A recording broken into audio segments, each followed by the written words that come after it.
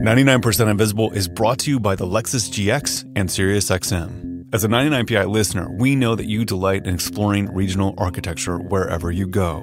If you're looking for an adventure SUV that promises both luxury and capability, the new Lexus GX is just the vehicle you've been looking for. Enabled with SiriusXM, the 2024 GX comes equipped with a rich array of content you can enjoy on your next road trip. In true 99PI fashion, get in a GX today and experience how great design marries form and function. To learn more about the GX and SiriusXM and Lexus vehicles, visit lexus.com/GX and SiriusXM.com/Lexus Trial. The all-new Lexus GX. Live up to it. The Taste the Mediterranean sales event is going on now through March 19th at Whole Foods Market. It is a store-wide, flavor-packed journey of regionally inspired selections. Save on Mediterranean-inspired flavors all over the store. Save on seafood like whole branzini. Stock up on wallet-happy Mediterranean essentials like feta cheese crumbles and whole wheat pita pockets. Wines from the sun-soaked vineyards of Spain, Greece, and Italy start at just $8.99. Must be 21 plus. Please drink responsibly. Taste the Mediterranean now at Whole Foods Market.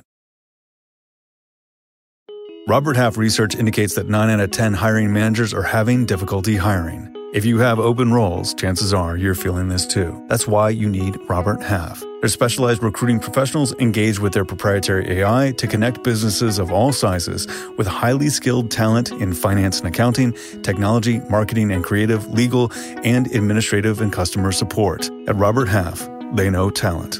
Visit roberthalf.com today. This is 99% Invisible. I'm Roman Mars. We are waist deep in summer right now, which is a great time of year if you're in the podcast business, because it's road trip season. Time to hop in the car, queue up your favorite podcasts. This is 99% Invisible. I'm Roman Mars. And hit the road. That's producer Vivian Lee, and we recently sent her on a 1,200-mile road trip through the Midwest. And I saw a lot of things along the way. Bob Dylan's childhood home, a guitar made out of a bedpan, the inside of about 400 boxes of Chicken McNuggets, lots of horses. Ooh, horses! But we didn't send Vivian out to look for horses or to check a few states off her bucket list.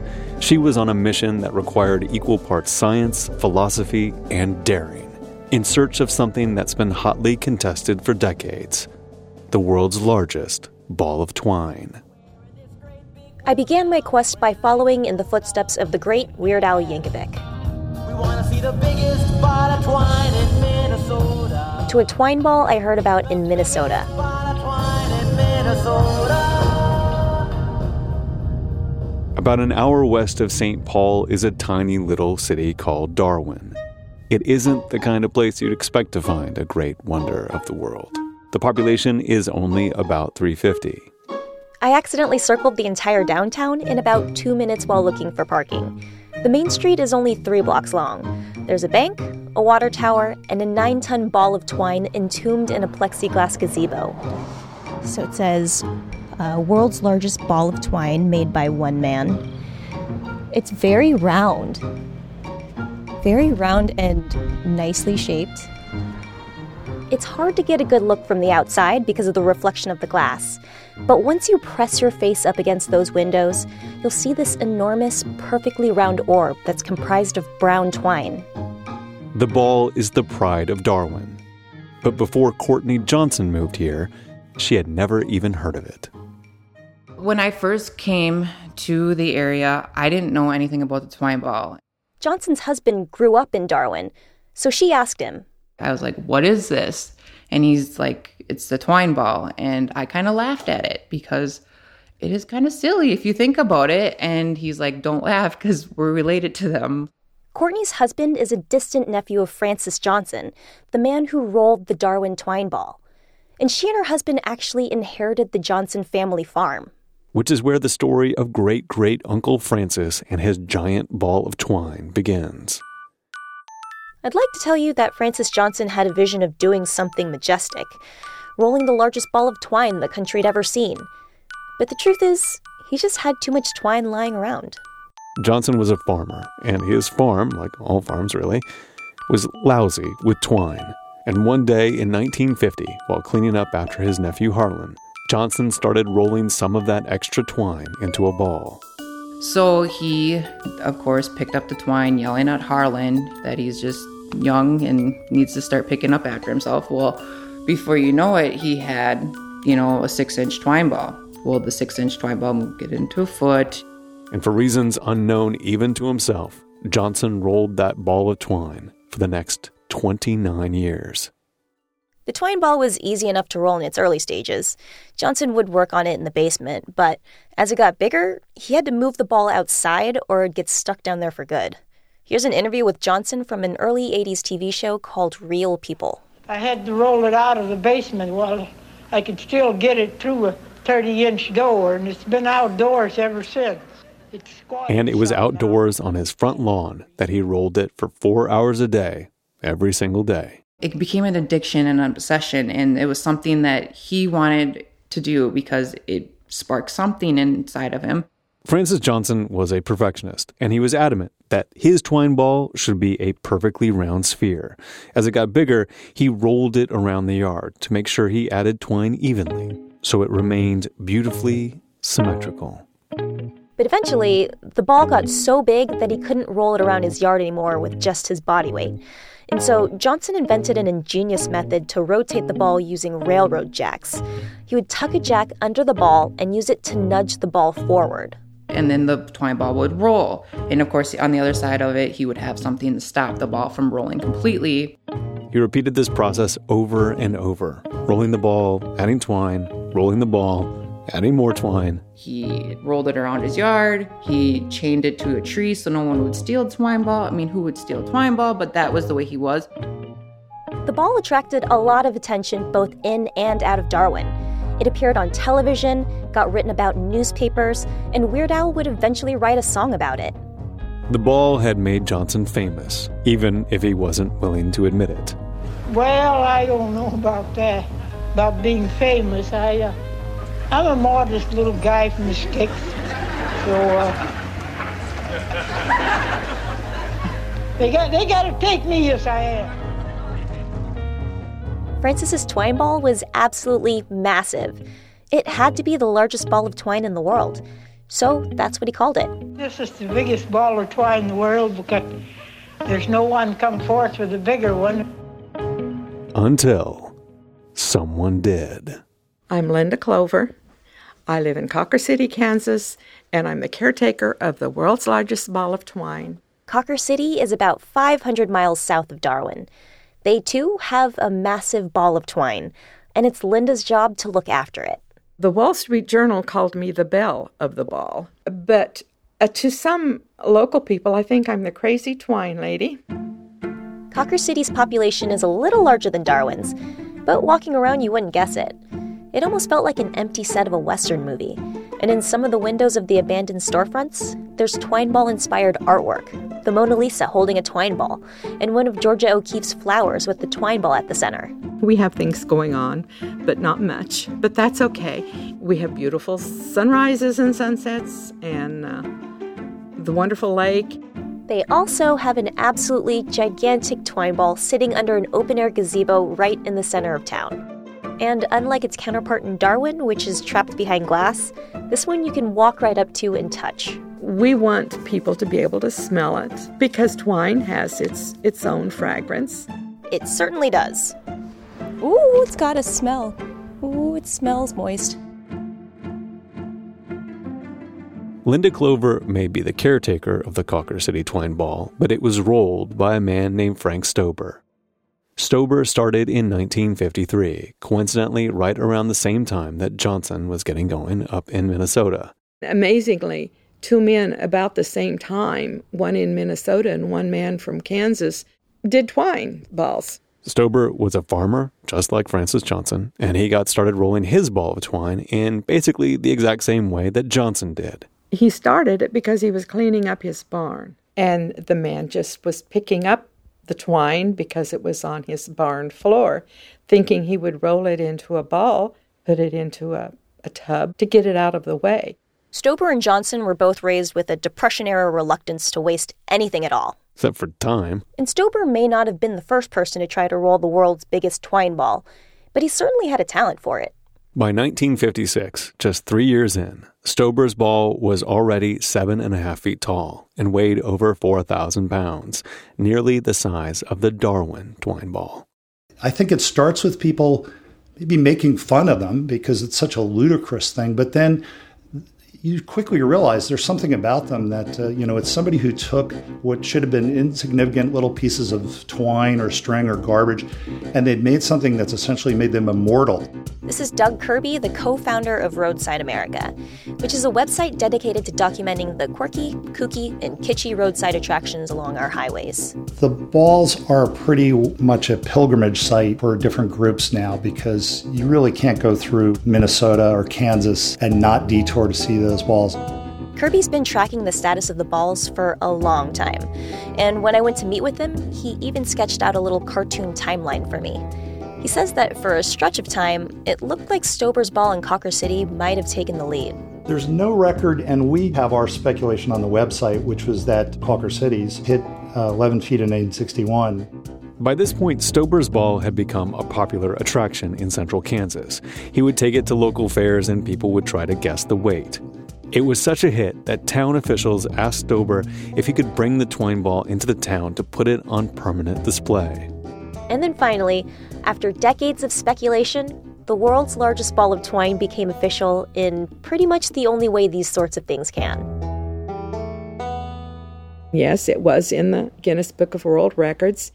Officials from the Guinness Book of World Records came to Cawker City, Kansas in 1973 and declared Stober's ball the official world's largest ball of twine at 11 feet in diameter. Unfortunately, his glory was short-lived because he died the following year in 1974. Meanwhile, up in Darwin, Minnesota, Johnson was still alive and kicking and rolling twine. He kept going until he surpassed Stober's ball and dethroned Cawker City for the Guinness World Record just a few years later. And without anyone left to challenge his place in history, Johnson retired from twine ball rolling. He died 10 years later from emphysema at the age of 85. It was a lung disease that did kill him, and you look at family history, there's no history of it. So a lot of people say it was inhaling twine and chemicals and all that throughout those years. That probably was the reason of his death. His family contends that Johnson's lifelong passion ultimately killed him. Yeah, but I don't think he'd change anything. If someone were to tell him, you're going to die from this, he'd be like, so? And he would keep doing it. And the story could have ended there, with 2 dead twine men, the largest ball of twine in the world, and the second largest ball of twine in the world. But Cawker City wasn't finished yet. Stober had left the twine ball to the city after he died, and for a few years it just sat there in the downtown gazebo, a tribute to the second greatest twine ball roller in history. But then the town decided they didn't want to settle for second best. We decided, let's have some fun, and we started having what we call our annual Twine-a-thon. Residents of Cawker City decided to jump in and start adding more twine to the Stober ball to see if they could beat the record again. But this time, it wouldn't be the product of one man, but an entire community. The town had what was a brilliant idea, which was let's let the community keep rolling it. Here's Doug Kirby from Roadside America again. He says that Cawker City started holding twine-a-thons once a year where everyone in town would gather to help grow the twine ball. And eventually, they started allowing visitors to wrap the twine ball on a daily basis. Getting to wrap the twine ball became the reason to visit Cawker City. So whether it was townspeople or visitors, and let's just have the ball set up so that the spool's ready, you can add to the ball, you'll see immediately that you're adding to this world record. So it's a different approach. Linda Clover literally keeps spools of twine on her at all times, on the off chance that she runs into someone who wants to add to the ball. If you go to my car or my pickup truck, either one has twine that I have ready to let people add twine onto the ball. Now, no one else in town carries twine with them, but Linda Clover does. With so many people participating, the Cawker City Ball continues to grow bigger and bigger.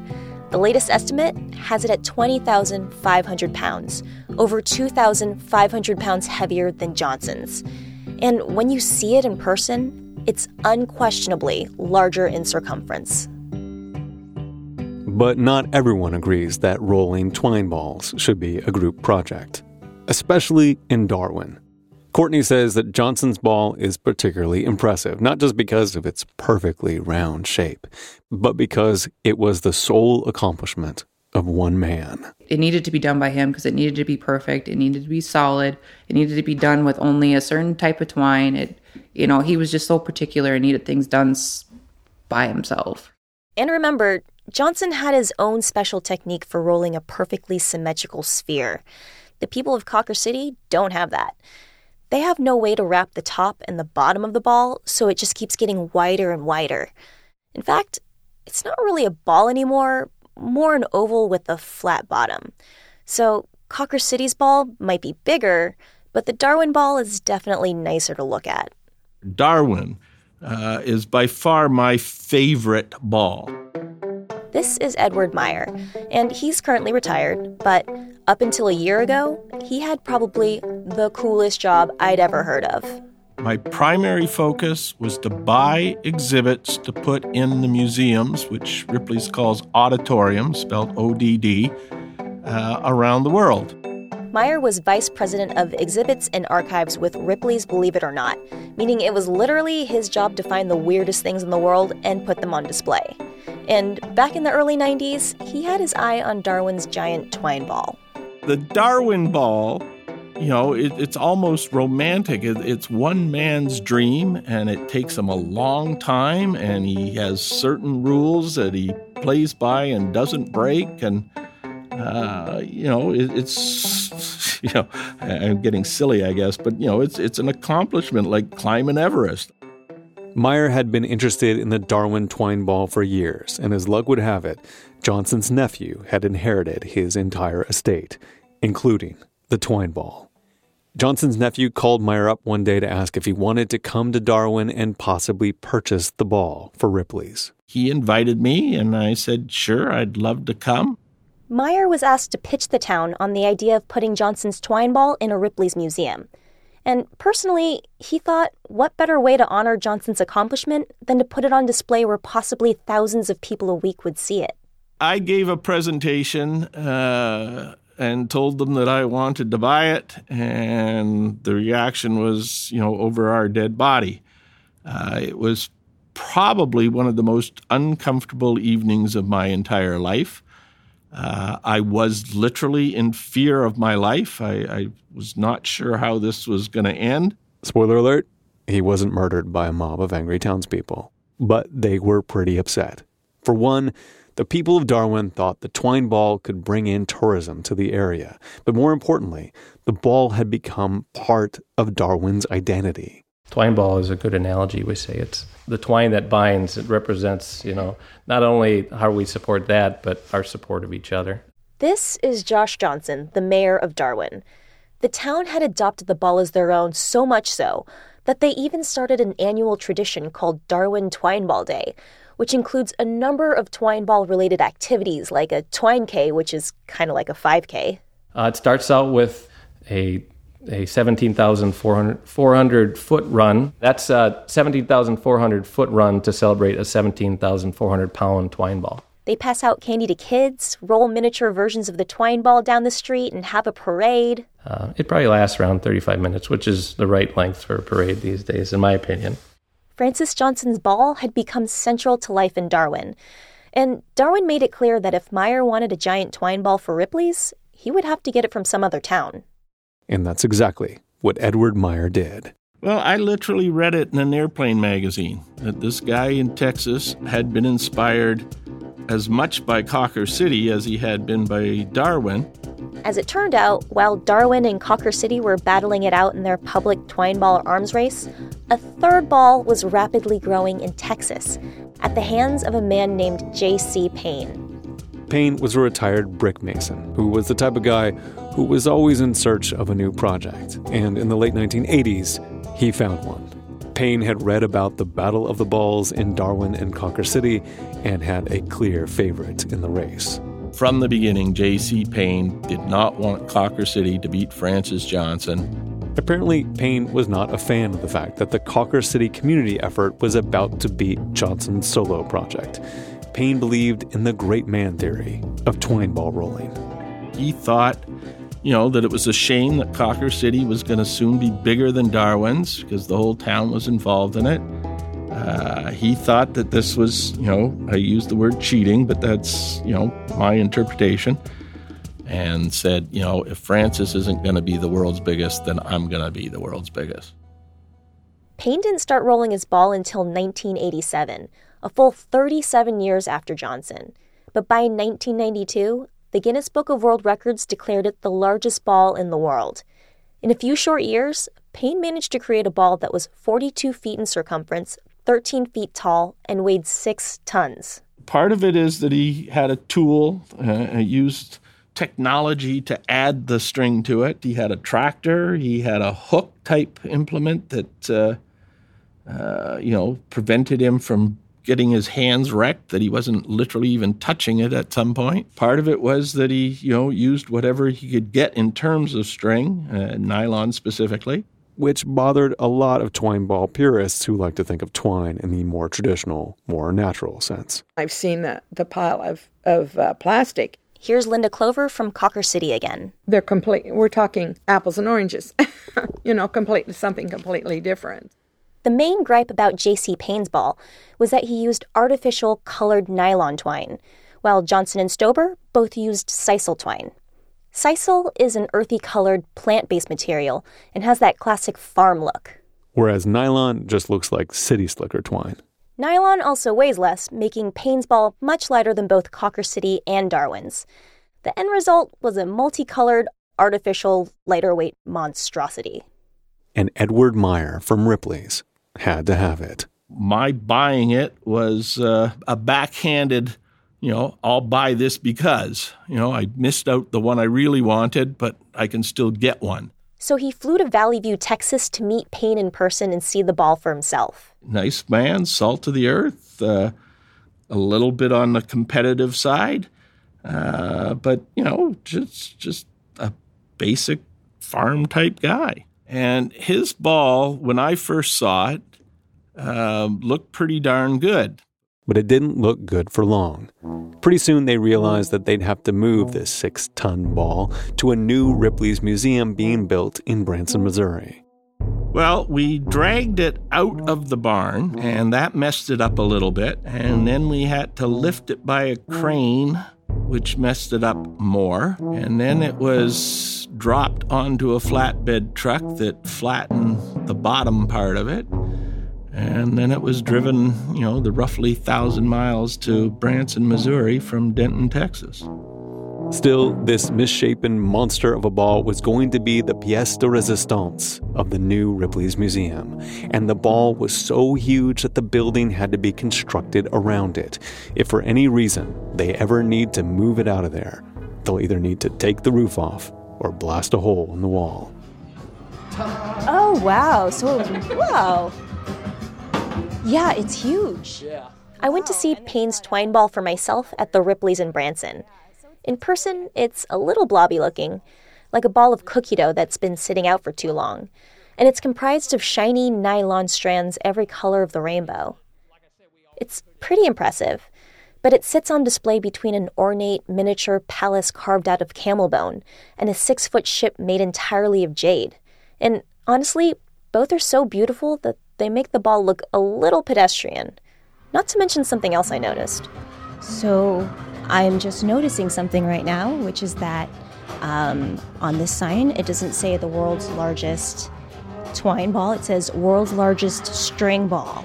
So it's not even technically designated as twine here at Ripley's. So I'm sure that matters. And this might be why the Great American Twine Ball Contest or String Ball Contest is never going to get a satisfying clear-cut winner, because no one is ever going to agree on the rules of the contest. But at this point, all of the contestants seem to be okay with the version of the story where everyone wins. Each town has the largest twine ball, depending on what you mean by that. Darwin's is the largest twine ball rolled by one man. Cawker City's is the largest ball of sisal twine, and J.C. Payne's is the largest nylon string ball. It's a three-way truce. Except... Hi! JFK? Hi! Is it okay if we come over? This is very impressive. This is the biggest ball of twine in the world. Of course it is. Yep, there's a fourth ball, and this one is in the Northwoods of Wisconsin. The man who's rolling it is named James Frank Gotera, but he prefers to go by JFK. I visited him at the end of my road trip, and he doesn't talk a whole lot, but he has handmade signs posted all over his property with the story of his ball. He writes that one night, in 1975, God came to him and told him that he was going to stop drinking, turn his life around, and become the world-famous twine man. And that's more or less what he did. Does anybody help you with it at all? No. No one ever helps you. Just one person, that's JFK. And JFK's ball is a little different from the rest. He takes small segments of colorful twine and weaves and tucks the individual pieces into the ball, so the surface resembles a net. It's also a lot harder for him to reach the top, so the ball's a lot wider than it is tall. It almost looks like a modern art sculpture. Or a multicolored funfetti potato. Well, try and make it as round as you can, but it's hard. And JFK claims that his ball is the largest by using a different metric: weight. 23,375 pounds. JFK thinks that his ball is about 23,375 pounds based on his calculations, nearly 3,000 pounds heavier than Cawker City's. He says he knows this because before adding twine to the ball, he puts it in a garbage bag, weighs it, and then adds the total to his overall measurements. If he's correct, his is definitely the heaviest of the 4 twine balls. But JFK's not looking for official records. He doesn't need some outsider to come in and tell him what he already believes. Have you heard of the Guinness Book of World Records? Sure. Are you interested in having them come to measure it at all? No, I do it myself. So you don't really care about what they have to say? This is mine. This is just for you? Right. So for now, a careful balance is intact. The 4 largest twine balls exist peacefully alongside one another, each content with their own version of superiority. Because there are so many ways to have the biggest ball of something, like the largest ball of stamps in Boys Town, Nebraska, or the largest ball of VHS tape in Kansas City, or the world's largest disco ball in the UK. Let it go, Vivian. But what about the world's largest ball of paint in Indiana? It's time to come home.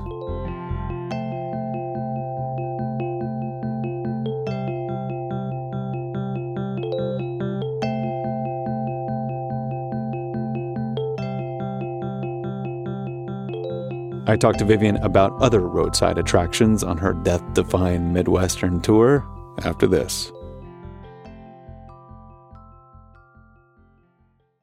Want to make your next trip unforgettable? Book a Get Your Guide travel experience. Choose from over 100,000 travel experiences in the U.S. and around the world with Get Your Guide.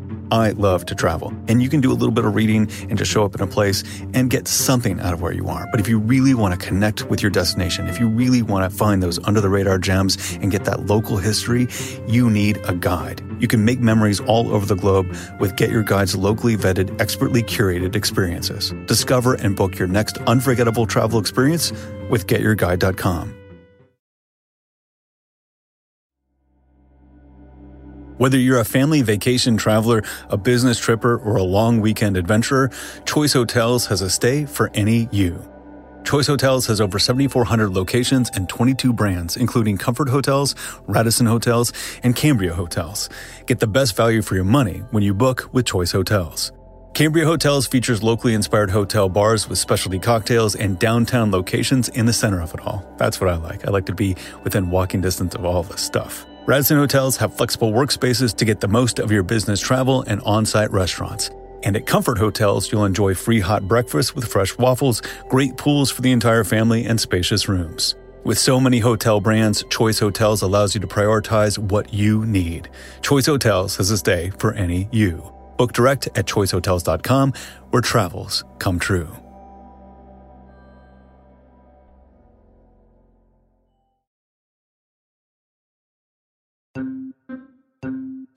This show is sponsored by BetterHelp.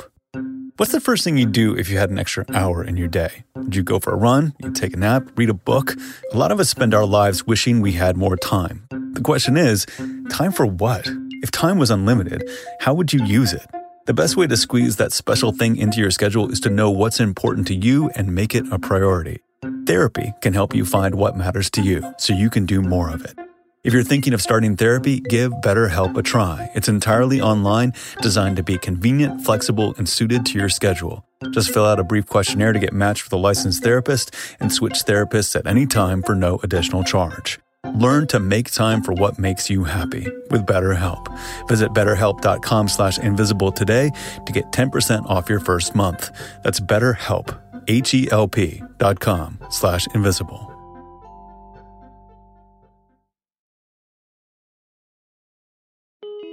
99% Invisible is sponsored by Squarespace. Squarespace is the all-in-one website platform for entrepreneurs to stand out and succeed online. With Squarespace, it's easy to create a beautiful website all on your terms. You don't want to miss Fluid Engine, a next-generation website design system from Squarespace with reimagined drag-and-drop technology for desktop and mobile. And with their new asset library, you're able to manage all your files from one central hub and use them across the Squarespace platform. Get started with one of Squarespace's professional website templates with designs for every category and use case, then customize your look, update content, and add features to fit your unique needs. I made my website at romanmars.com a long time ago on Squarespace. It was simple, it was easy to do, it was exactly what I needed. Head to squarespace.com for a free trial, and when you're ready to launch, go to squarespace.com/invisible to save 10% off your first purchase of a website or domain. So I'm back in the studio with Vivian Lee, and in addition to seeing many, many balls of twine, when we were following along, we were deeply concerned about your safety and well-being. I was actually very concerned about my safety and well-being at the same time. And it's not because of twine, it was because of the weather. Yeah, so apparently if you're gonna plan a reporting trip to a part of the country called Tornado Alley, you should probably check when tornado season is. Because I happened to be there during the peak of tornado season, and there was the most tornado activity of since 2011 or 12 or something. So that was... So tornadoes were landing all around you. Yeah, you didn't see a tornado. I did not see a tornado. Right. I had 3 weather apps on my phone open at all times, and I was tracking the storm and being the exact opposite of Bill Paxton in the movie Twister. So I would track the storm and then go as fast as I can the opposite direction. But it was a bummer because I figured I'd never been in this part of the country before. So I can make a list of all these roadside attractions that I wanted to see along the way. Right. So I really wanted to see the Frank Lloyd Wright gas station in Minnesota. Yeah. And and I wanted to see the world's biggest banjo, but I was rushing from place to place trying to just seek out shelter the entire time because there's thunderstorms and wind, and it was terrifying. But one of the places that I really, really wanted to see but just could not get to in time, it was in Lucas, Kansas, and it's called The World's Largest Collection of the Smallest Versions of the World's Largest Things. Okay. You said the world's largest collection of the smallest versions of the world's largest things. And it takes a second to really understand, but everything you need is in the title. Yeah. So there's a lot of different types of roadside attractions, but probably the most popular and the biggest category is world's largest things. Right. So this is basically a collection of miniaturized versions of all the world's largest things in the country. So there's probably around 400 in the United States. And this woman named Erica Nelson has been basically traveling around and making small versions of all the world's largest roadside attractions that she's seen. And she's an independent artist and educator in Lucas, Kansas.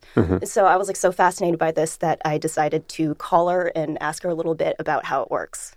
I go to a world's largest thing, photograph it, gather its background story, then I make a world's smallest version of that world's largest thing and add it to my collection. And since I've been doing this for 15 years now, I now have the world's largest collection of those world's smallest versions of the world's largest things.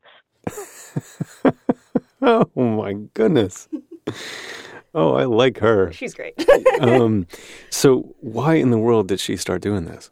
So she would visit these roadside attractions, and a lot of times they wouldn't have a gift shop to bring home a souvenir. So she started making her own souvenirs in the form of these miniaturized versions of these world's largest things. Just for herself? Just for like herself. She just made her own thing? Yeah, just to remember the trip by. Okay.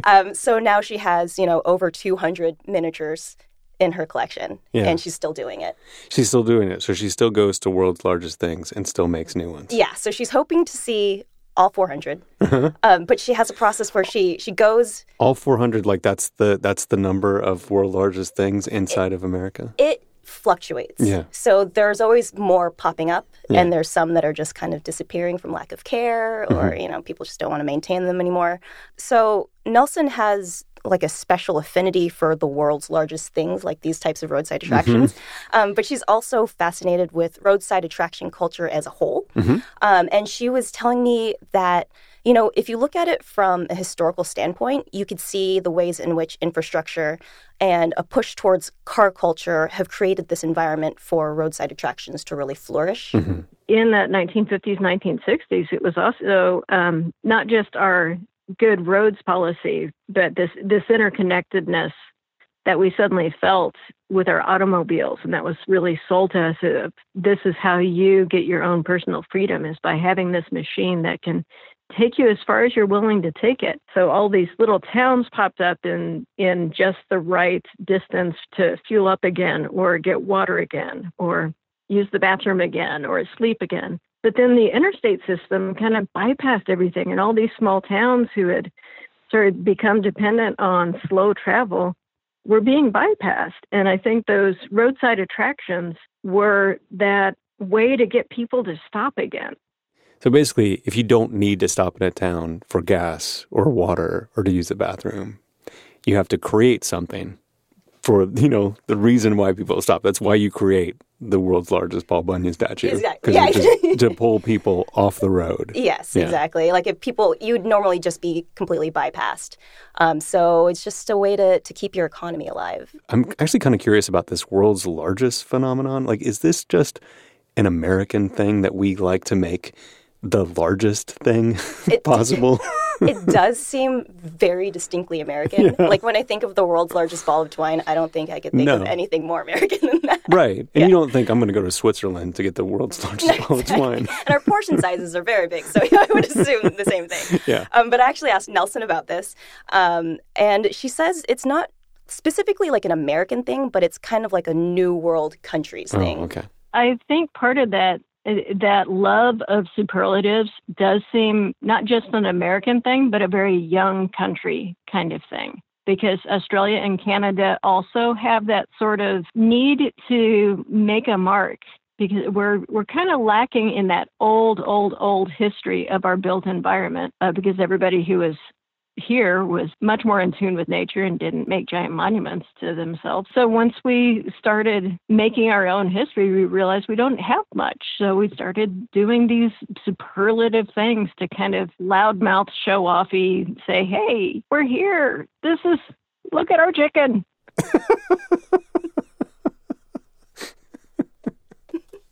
Oh my God, look at our chicken. So it's because we don't have something like the Pantheon. We have the world's largest frying pan or something like that. Just as good as the Pantheon. But what I think I like most about the world's largest collection of the smallest versions of the world's largest things as a project isn't just that it's, a catalog of the biggest things. It's also a way for Nelson to really explore the stories behind, these small town monuments that aren't traditionally valued from an academic standpoint. Right. I mean, I guess there isn't the same sort of like academic rigor applied to roadside attractions as there is other forms of vernacular architecture, but there's no reason why not. Yeah, exactly. And Nelson actually says that this attitude is kind of shifting lately. I think there's a growing number of people who are taking them seriously and have had those debates. Since Learning from Las Vegas came out and ended up being such a tome for architects, they address that very thing of when is kitsch okay? When is populist architecture okay?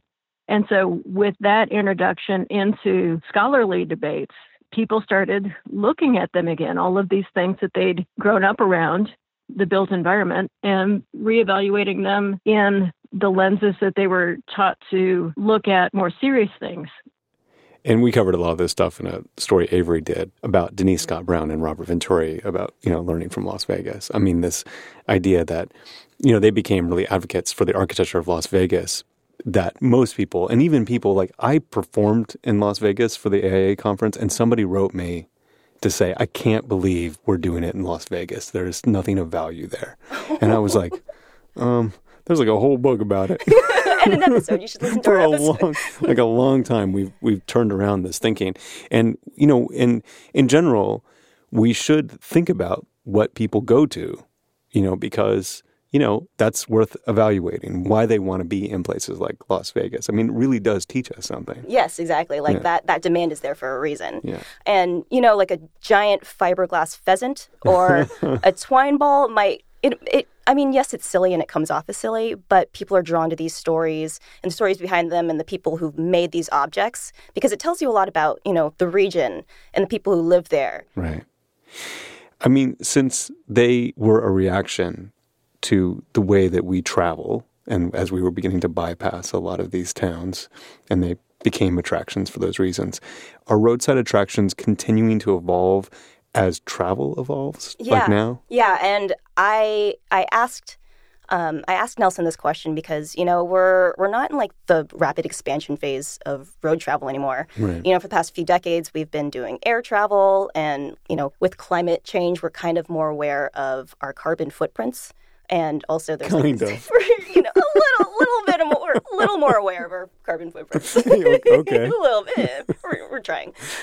But the world's largest ball of carbon. Okay. We've got that. We definitely have that. But I asked her about this because I was kind of curious, and it's still a little bit of a question mark. Mm-hmm. I'm not sure yet. I mean, will there be a whole new set that's around mass rail, or artwork in airports has really exploded too. Artwork has happened in that controlled environment, but roadside attractions don't really have an inlet there yet because they're so controlled. I don't know. Would there be a slow version in cities that's just alleyway embellishments that the new roadside is the sidewalk? A little tiny thing on your path to the next Starbucks? I think that's right on the money. Yeah. I mean, just because there's all these types of little artistic interventions in urban landscapes, and maybe they've always been there. I don't know if they function as attractions exactly, but they are about embedding art in the built world, and that seems like that impulse is there. But she's definitely right about airport art. Yeah. I travel a lot these days, and airport art is really good. Exhibits at SFO and in the mural at the Oakland airport are just stunning. Mm-hmm. I love them, and I look forward to seeing them. Mm-hmm. For a while, there was old board games, and it was just an exhibit of old board games in SFO. And I would totally stop at that museum. Yeah. I would. Yeah. If it was, on the side of the road in Kansas, I totally would go to the old board game museum in Kansas. Well, that's great. I'm glad you didn't die. I'm really glad I didn't die, too. Thank you for saying that. But one last thing about the world's largest version. Oh, wait. World's... I don't think I could do this. The world's largest collection of the world's smallest versions of the world's largest things. Right. Is that they have a theme song. Oh. And I would love to play that over. Oh, let's do it. Let's do this. We'll go out on this. So thank you so much, Vivian. Thank you.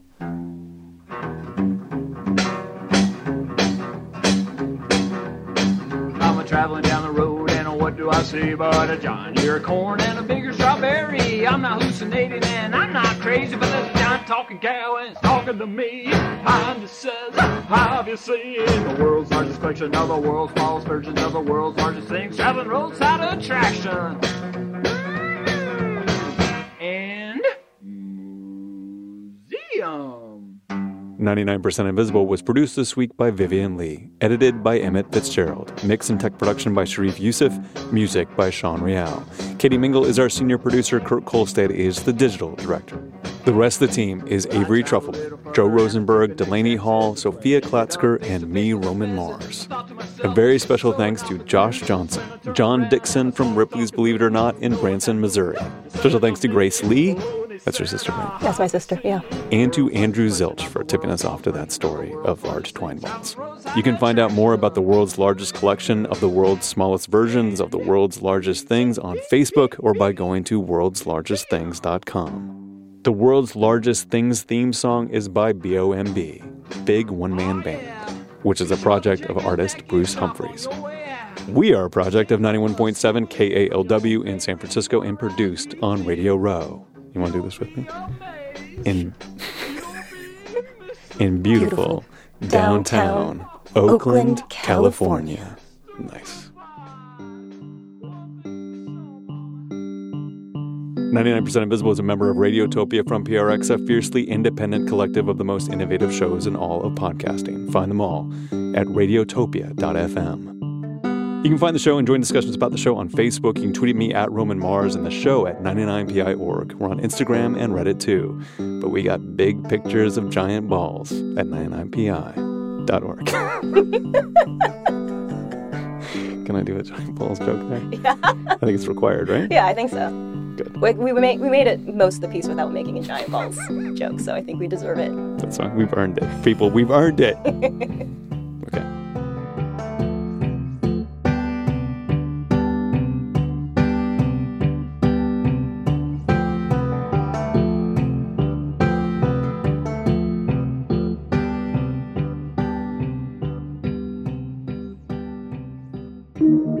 Radiotopia from PRX. Listening to your favorite podcast? That's smart. Earning your degree online from Southern New Hampshire University? That's really smart. With 24/7 access to coursework, no set class times, and dedicated student support, you can go to school when and where it works for you. Low online tuition means you can even do it for less. And dedicated student support means we'll be with you from day one to graduation and beyond. Join a community of learners just like you. Go to snhu.edu today to start your free application. Pulling up to Mickey D's just for drinks? Oh yeah, that's me. Nothing extra, just perfection and a straw. Coming in hot for the coldest cups on the block. Because there are drinks. Then there are drinks from McDonald's. Mix things up with any size lemonade or sweet tea for $1.49. Perfect with our classic fries. Price and participation may vary. Cannot be combined with any other offer. Ba-da-ba-ba-ba.